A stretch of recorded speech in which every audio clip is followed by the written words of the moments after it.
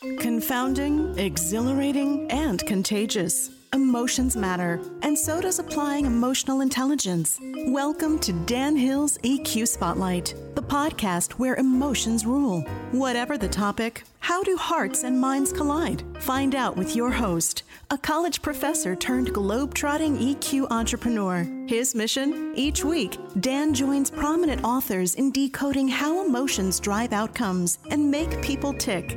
Now, on to the show. Hello, everybody, and thank you for joining me for the 11th episode of my podcast, Dan Hill's EQ Spotlight. Home for this series is the New Books Network. Today's topic is Creativity and Innovation Demystified. With me is Nir Bashan, the author of The Creative Mindset, 92 Tools to Unlock the Secrets to Innovation, Growth, and Sustainability. The publisher is McGraw-Hill. Nir is a world-renowned creativity expert who has worked with blue-chip companies like AT&T, Microsoft, EA Sports, and JetBlue, as well as on albums, movies, and advertisements for people like Rod Stewart and Woody Harrelson. Nir has won a Clio Award and been nominated for an Emmy.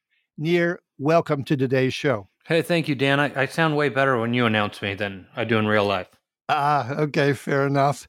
I must say creativity and innovation is a topic dear to my heart. You may not know this, but my father worked for the 3M company for probably some 40 years. Wow. Innovation is, of course, the famous tagline for 3M company. And I remember as a boy, after I bought some stock, going to the annual shareholder meeting, and you come into the building, or at least it did in those days, and you would pass literally table after table of new innovations that 3M had, initiated and launched within the past year. And I held on to that when I joined a $6 billion company where one of my duties for the CEO was to be in charge of the annual report. So the first year I got the top prize in the industry, third best cover nationally. The second year I thought I would add a 2-page spread on innovations within the company in the past year.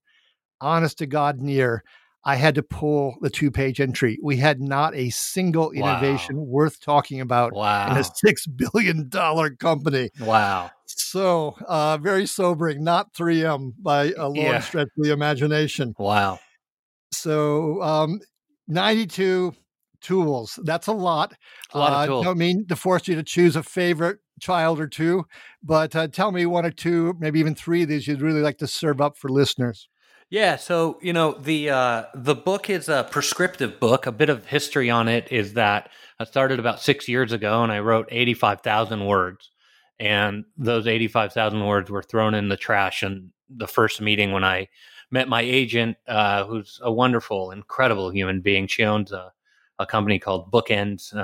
It's an agency. She's got 26 or 27 book agents that work underneath her and sort of, lift up her company. And Jessica Foss is her name.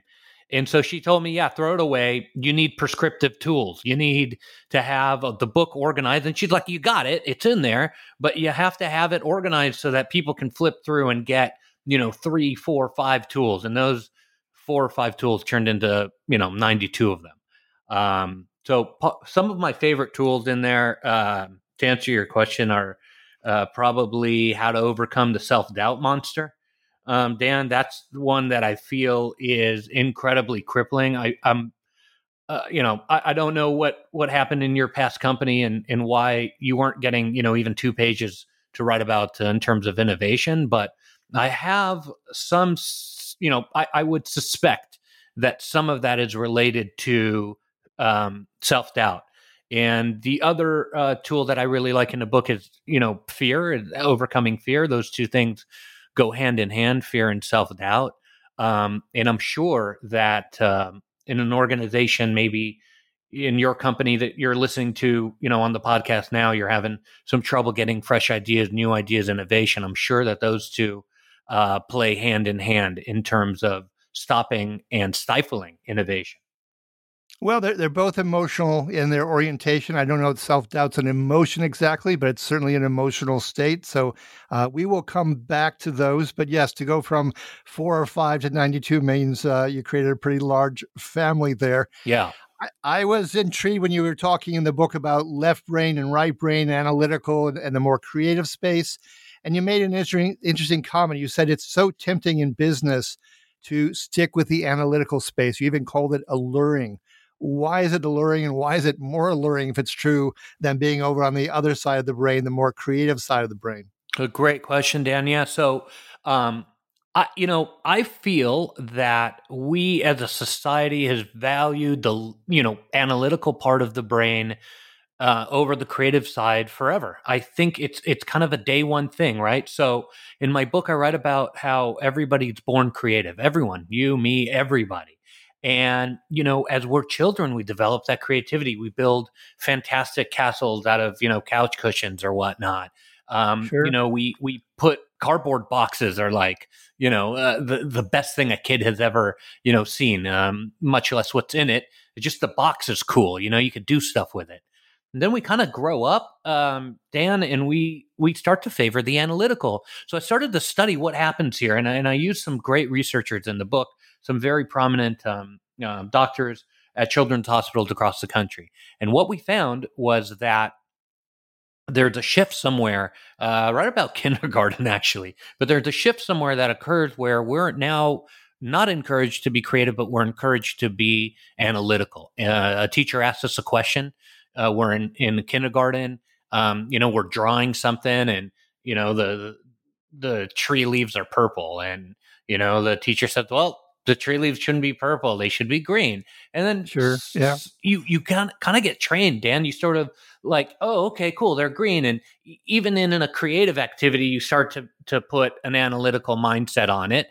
We're in high school. Teacher asks a question, they want the right answer. I don't know. I know you have a PhD and you've sat through a lot of formal education. Far too much. Yes. Yeah. So I don't know. Was your experience similar? It was. I mean, I grew to suspect and resent the fact that I felt that the teacher had a prescribed answer, and that was the one you were supposed to serve up. Yeah. So I got my A's, but I didn't like to go along with that dynamic. And probably a key moment was in grad school where the professor actually made a comment that we lived in a classless society in America, which I thought was so obviously not true. Oh, boy. And I started to protest, and she just shut me down. And I just wrote my term paper, got my A, and moved on. I just really couldn't believe how close-minded that was. Right. And you remember these things the rest of your life, right? You do. I feel like those scars are really analytical based scars. And we're sort of, we graduate and, I know you have a deep academic background, and then you've shifted over to, entrepreneurship, consulting and doing your own very impressive work. But I feel like we're stuck with those scars. So we still have them as we, start to work in business, and we stop to listen to what that side has to say. And, it tries to get out. There's signs of it everywhere. I do a fair amount of consulting myself, kind of like you do, Dan, and, I'll sit down with an executive or a company, we'll outline some of the goals. And, I could see seedlings of this stuff starting to erupt. And, they push it down almost like hiding an emotion of being vulnerable or excited or, doubtful or whatever. They kind of push it down. And I say, no, that's your innate creativity, your childhood creativity trying to come out. What's it telling you? And let's start listening and acting on it. It could be very profitable. And that is one of my favorite parts of the book, because I really do think there is this innate creativity in us. And I think that the time frame you're talking about is a really interesting one. Piaget, the famous French psychologist, talks about we make a step change typically around ages 6 or 7, and another one at 11 or 12. Yeah. Those are really vital moments. And I think if we can stay tuned to the person we were then, it's a fabulous opportunity to realize some of that creativity. I admit that when I look around for what might be the culprit, I tend to go back to René Descartes, the famous French philosopher, who, of course, said at the height of the Enlightenment, "I think, therefore I am." Yeah. And I kind of feel like that's the lie we've been telling ourselves in Western culture and business culture for the last 300 plus years, that we are these supremely rational beings. So let's just put the knife into it and admit that emotions matter a lot, because you go to chapter 8 and you talk about creativity's unlikely personality traits. So what are those three traits? Just give a little bit of a summary critique, and then I want to explore that a whole lot deeper. Yeah, definitely. So, and I agree with you, Dan. I think that, you know, our emotional intelligence, in terms of creativity, is critical. I feel honestly, and maybe somewhat controversially, that we've been operating with really only half of our potential. You can extrapolate that to a lot of things, but what I'm most interested in is business. I'm interested in commerce and in creativity and how commerce helps creativity. And I feel like if we could just help people in business who own businesses, or even somebody working on their career wanting to get to the next level, we can help them become more creative. I think we're starting to unlock more and more potential.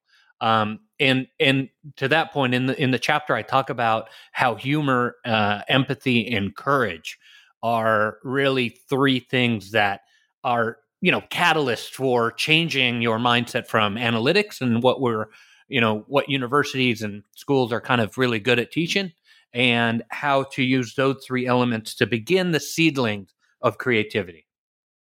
So let's take them through each one in turn. Let's start with humor. Of course, this is a show about emotional intelligence, so I'm going to drag us into specific emotions. Is there an emotion you think is most pertinent to humor, and one that is the greatest dagger or threat to humor? Yeah, so it's I think that I think humor is completely under represented in modern business, and you know what I particularly like about humor is the opportunities that it sort of arise to solve problems differently. My grandfather Yep. always said that within every joke there's an ounce of humor, and I'm sorry, within every joke there's an ounce of truth. That was his saying. Sorry, and I think he's right. So what happens is when you enable a culture that is um, open to receiving humor, I think you get some you know emotional space for people to understand that failing is perfectly normal and something that happens a lot, because you can literally make fun of yourself or the situation. But something very interesting starts to happen, Dan, when you frame up problems in your business with humor. What ends up happening is that people, whether they're the employees or co-workers or whatnot, start to understand that maybe in this joke and maybe in this humorous way there's an ounce of truth to be found, and they start to look at these problems maybe a little bit differently. You take a deep breath, you kind of relax a little bit, and the overwhelming fear to get it right, all the time, don't fail, get it right, the stomach knots start to loosen a little bit, the anxiety starts to wane a bit. And I think those are the moments where creativity can start seeping in. What do you think? Well, no, I absolutely agree. I think humor is important. I think the relevant emotion, therefore, is happiness, which sometimes gets, uh, you know, not the level of respect it needs to have. I was in a conversation with some people who run a company, management leadership company in Australia just last night.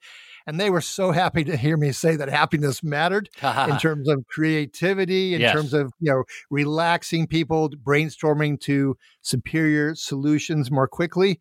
And you're right. The good joke, carries a punch typically. I mean, I can even just cite Woody Allen saying that happiness makes up in height what it lacks in length, because it is tough to make happiness last for a long time, including in companies with company politics and bottom line concerns quarter after quarter.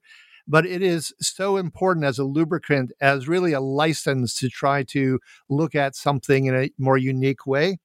And to me, the emotion that I think is the biggest danger or risk, if I was to choose one, might actually be disgust. Okay. Because disgust is bad taste, bad smell. It's an aversive, kind of rejecting emotion.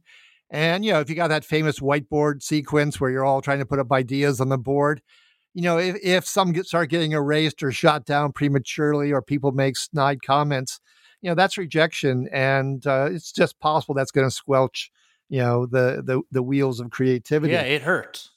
It hurts, yeah, and we don't forget hurting. We of our 7 core emotions, 5 are negative after all, or you might define them as negative. So, we really hold on to them, this is how nature orients us to Yeah, watch we're out for interesting danger. creatures. Yeah. Let's move on to empathy. What do you think is the emotion? And I'm asking you to project here. I know this isn't in your book, but is there an emotion you think is most pertinent to empathy and one that you think poses that dagger risk for it? Yeah, so on empathy, the second of what I feel are the three most important creativity's unlikely personality traits, as I call it in the book. Um, I think empathy is another one that we don't sort of dive into a lot in business. We tend to think, that we in management give direction and direction gets executed. Yep. And that's really the extent of how we think about empathy. But for me, empathy enables teamwork and collaboration to really take off. What ends up happening is if you are able to look at a particular problem or look at a particular goal that you're trying to achieve, and try to sort of put the shoe on the other foot and really study it from multiple angles, multiple personality angles and multiple emotional angles, and see what these issues can and may or may not arise in staff. I think you can have a pretty good roadmap on how to use empathy. But not only that, Dan, I think what's really important is to use this to understand what the customer will appreciate and not appreciate. So I break it up Absolutely. into, Yeah. yeah, exactly. So I break it up kind of into an internal empathy, one that's within the company, and an external empathy, one outside the company or career. And I use those tools to help people understand that, hey, just because you think of something in one way doesn't mean that everyone else does. Internally and externally, I use it in a way to help you market and position your product or service for the best benefit to as many people as possible. Well, I love that internal external dual focus. I think that's really essential. You do have to, work together with people and make it happen within the organization. So you Yeah. can't be blind to those realities, and you need to understand from their perspective how it could be threatening or unwelcome, or how they're going to get a chance to buy in and be, if not the hero, one of the heroes for Yes. that initiative. And then, yes, externally, absolutely, your customers are going to vary. So much segmentation is done demographically. Yep. But psychographically, I'm afraid it often just comes down to people saying, well, what's their favorite TV show? And in the old days, what magazine did they subscribe to? Right. But I think we could get into more deeper emotional profiling as well and get a better sense of things. So that brings me around to, strangely enough, sadness, which is an emotion I think business would almost never leverage. Yep. And yet sadness slows us down. It makes us reflect on maybe what was a mistake. It makes us sensitive to the fact people can feel isolated or hopeless or helpless in a moment. Yep. Business is about solutions, coming up with solutions. Well, people have problems. And if you acknowledge their problems, then, geez, you really have a much better chance of getting to their solutions. The emotion, I think, is the dagger here is actually contempt, that you don't respect, you don't trust the other party, you find them beneath you. And if you really think they're beneath you, what's the chance you're going to stoop down to lift them up and really care about getting to some kind of outcome that's good for them? Yeah. Yeah, definitely. And far too many, I mean, this, you've been out there. Far too many people in business are really, unfortunately, that way, and what I think we're missing here is the opportunity for a lot more revenue and the opportunity to realize profits that weren't there before. And all it really takes is just kind of a shift in mentality, whether you're going into a meeting, whether you're going into a client call or whatnot. Just that shift in mentality to recognize, hey, you know what? There's people in the room who've experienced something significant, maybe even in the last 24 hours. I'll never forget, going into a meeting and pitching hard and preparing for weeks. Back when I was running advertising agencies for years, and we'd go in there and, oh yeah, really excited, and we would think, hey, everybody in the room would feel the same way, but sometimes it would go well and sometimes it wouldn't, and we'd always blame ourselves. But there was a case one time where, we pitched a project, and one of the people in the room just, had a loss in the family. And we had no idea. And we thought, it's something Sure. that we did that they didn't like. But I think it's incredibly important to realize that everybody comes from somewhere, and everybody is in that moment, somewhat vulnerable. And it's imperative for us as business leaders, um, or even people in our career trying to get ahead, to recognize that the person we're talking to on the other line may just have something going on, and for us to have a bit of empathy and an understanding, lowers that dagger of contempt, because I think it's a altruistic sort of natural thing for us to want, you know, um, for that to happen to us too. So if we're having some difficulty in this or that part of our lives, we also want the person that we work with to understand, hey, maybe they're not at their A game today. Maybe they're at their B game because of something else going on.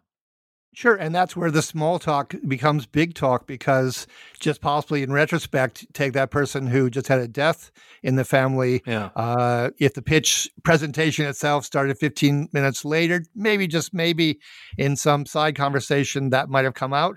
Right. And may or may not have helped. But that's why just jumping right into the hard, push ahead presentation, I'm not blaming you in the least. These things happen. I've been there myself, certainly, Yeah. but it's why going slow sometimes can allow you to go fast later on. Right. We got one more trait, and don't want to belabor it, but I think it's really important as well, and that's courage. What more can you say about courage? And I know this is a tough exercise, but I'm still playing with this idea of an enabling emotion and a disabling emotion. Yeah, I like this exercise. It's fun. So on courage, I feel like, the overarching, sort of essence for me, when I talk about courage and creativity, is really having the courage to find out what we're doing wrong and to actually try something different or new to fix it. What I think is an amazing piece of creative courage. Something happens, something always happens, and really how we react to it means far more than what has happened in the first place. And it takes a bit of courage to look at the issue and say, you know what, I've approached it, in this or that way, and maybe I shouldn't have done that. Maybe I should have changed tracks. And to actually try something different to fix it, to me, is the epitome of creative courage. Well, it all brings to mind one of my favorite lines from The Wizard of Oz when the Cowardly Lion sings, "What puts the hot in Hottentot? Courage."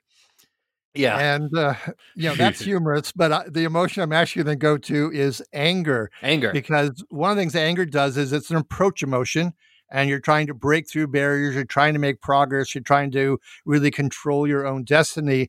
And I do think one of the things that comes up with innovation is you have to have resiliency. Yes. And anger and that grasping to actually control your destiny and make something happen, I think can be quite enabling, even though anger obviously has its downsides. The emotion that I think is the disabling one is fear. And on that note, I'd love to go into what you brought up at the start of this, which was these 92 tools in terms of forcing you to have a favorite.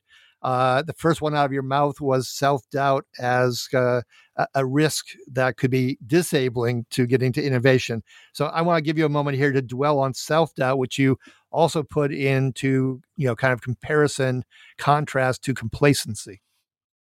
Yeah, definitely. So self-doubt to me, creatively, is something that has robbed humanity of countless advances simply because somebody didn't feel it was good enough. If you think about that for a minute, Dan, it's pretty depressing, right? So what you have is these wonderful ideas that bubble up. Again, for me, it is your childhood creativity trying to get out, right? So you have these wonderful emotions, feelings, thoughts, ideas of this, tied to our childhood creativity, our innate ability to create, and you shoot them down. And what we find is the world has been completely robbed of great ideas. I write a little bit about, in the book that,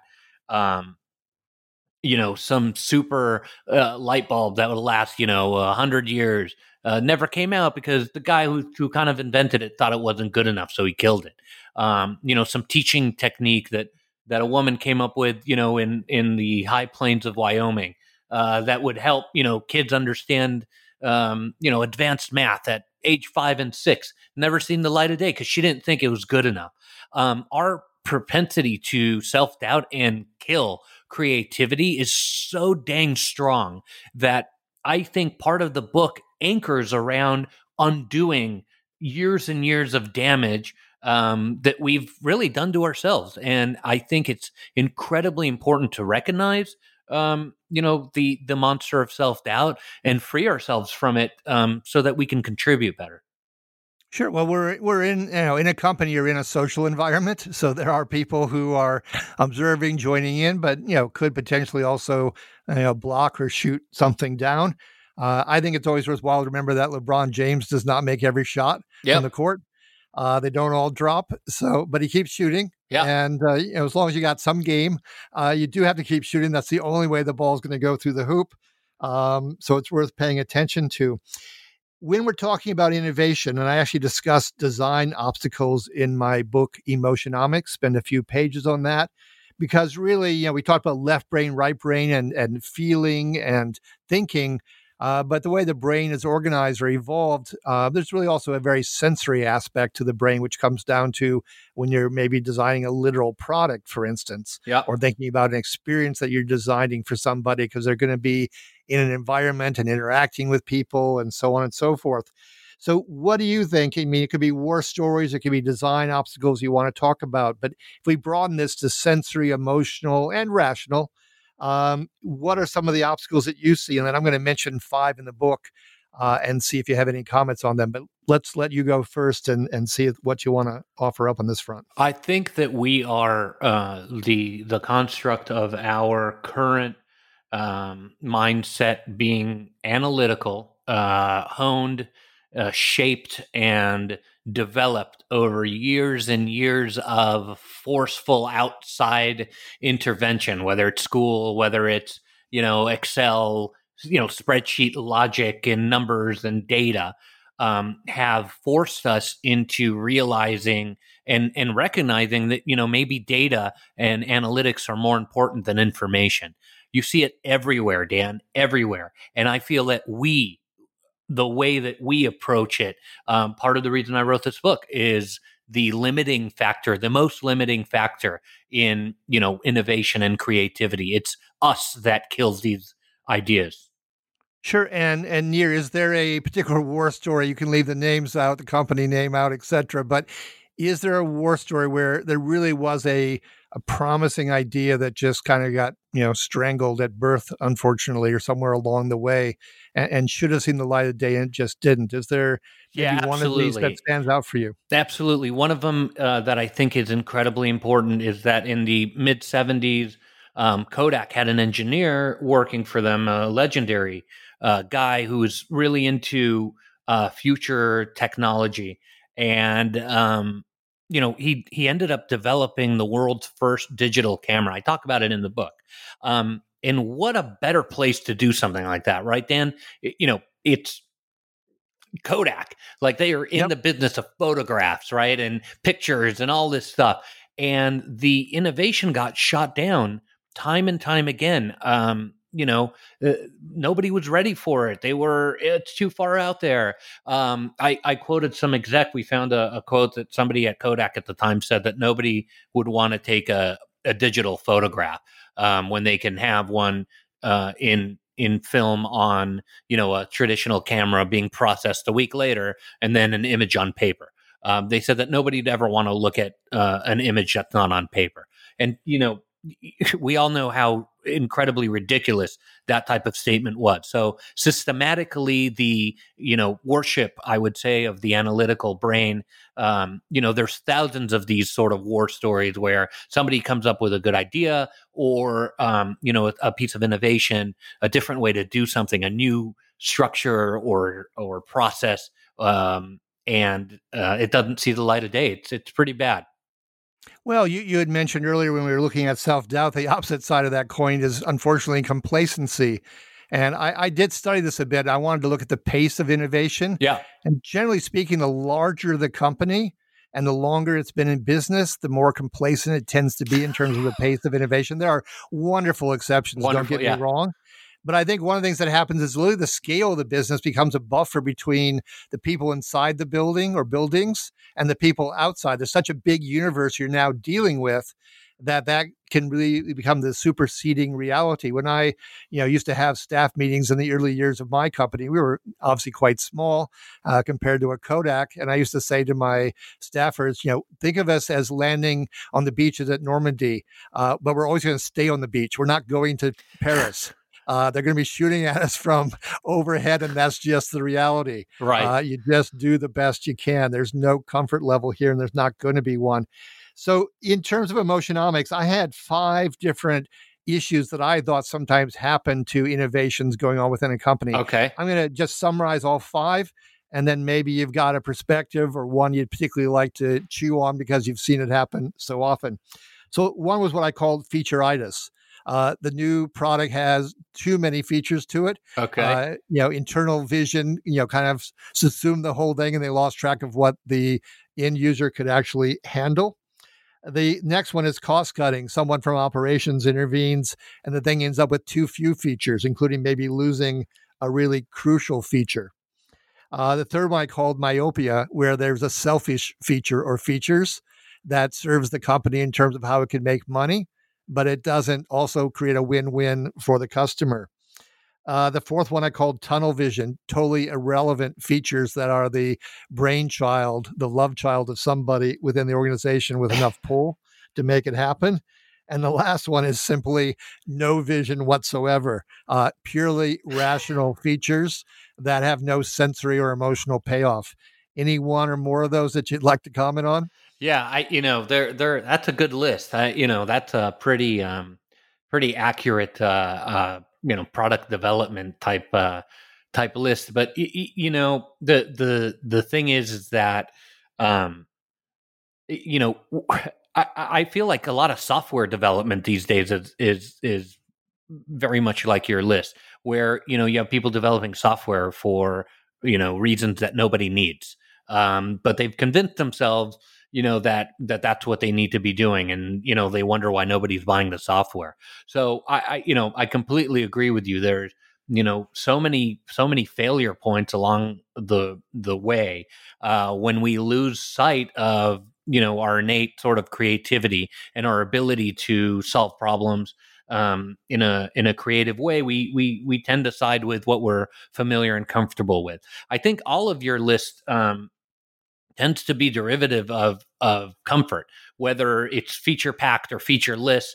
However it manifests itself. For me, it feels like a pretty comfortable construct, and what I've noticed time and time again when out consulting or speaking in that sort of thing is that nothing really good comes out of a comfortable environment. Very much like your on the beach Normandy story, when you told your staff, hey, it's going to be uncomfortable for a while. I think that's the best place to stay, because that's where creativity can actually start solving problems. Well, I do remember a client of mine in the pharmaceutical industry. I got down with the presentation one time, and the marketing campaign idea was not so strong, not so well received by the people we had tested. And she said to me, and kind of brought the room to a hush, she said, in other words, Dan, we're really good at figuring out what's in it for us and not so good at figuring out what's in it for our customers sometimes. Yeah. And I think everyone knew Isn't that amazing? Yeah, more than a grain of truth to that, but she was the one with the guts and the courage to say it. Yeah. So before we run out of time here, I can't resist a little name dropping, perhaps, because you've done work in LA, which would include obviously Hollywood. You've won a Clio. You've been nominated for an Emmy. What can you tell us about how creativity works and what we might think of as the absolute hub of creativity, which is LA and particularly Hollywood? Yeah, so I worked in Hollywood for many years. I worked in the music business. I've worked in the film business, and there's a lot of creative people in those businesses that have developed sort of a routine of creativity. And I think they're wonderful things. I think that we can learn a lot from people who get up every day, spend an hour sort of writing, or spend an hour sort of thinking about ideas, or mapping out 3 phases of an approach to a different problem. What you would be surprised at, I think, people who haven't worked with celebrities or famous musicians and so on and so forth, is the amount of discipline these people have. Not everyone, you hear about the news, on the news every once in a while, about a celebrity who's kind of a hack or whatnot. But the real, what's that? Yeah, flames out or whatever happens. Yeah, but by and large, I would say, very professional people with an approach to repeatable, enduring creativity. They're by and large in touch with what they've learned through their childhood experiences and that childhood creativity, and they've applied it to a business. Their chosen business is music, and their chosen business is acting or whatnot. But you would be amazed at how much discipline happens. So what I think is a really good takeaway is not those rare stories that you see, on TV, or, the reality star who gets arrested for this or that, although those are fun and kind of juicy. What the takeaway is the the guy that you see on a movie who's been on, a couple dozen movies that you've seen. You don't quite know his or her name, but you kind of are like, oh yeah, I've seen that one before, and oh yeah, those are the tried and true professionals who have made a living of enacting creativity. And a lot of the principles that they enact are in my book, and it's something that you can use in manufacturing or in medicine, or in far-ranging careers and businesses, and part of that's extracted in the book. Sure. Well, it would sound like we're talking about courage and resiliency yet again, for one thing, I must say. So, Nir, I'd say our time is pretty much wrapped up here. I want to thank you again for being a guest on my show, Dan Hill's EQ Spotlight. This has been episode number 11, Creativity and Innovation Demystified. To check out other episodes, including numbers 7 and 8, with both relate to this topic, please do so by going to my website at sensorylogic.com, or to the New Books Network website. You can also check out there my own books and other activities. If you have a follow-up question for our guest today, you can email me at dhill@sensorylogic.com. and I will get the question on to Nir for an answer that I will post. If you've enjoyed today's show, please give it a 5-star rating and review on iTunes. Finally, I like to conclude every episode with an appropriate epigram. As we've been talking about creativity and innovation today, I'll end with this quote from the great Albert Einstein. The true sign of intelligence is not knowledge, but imagination. Until next time, be kind and stay safe.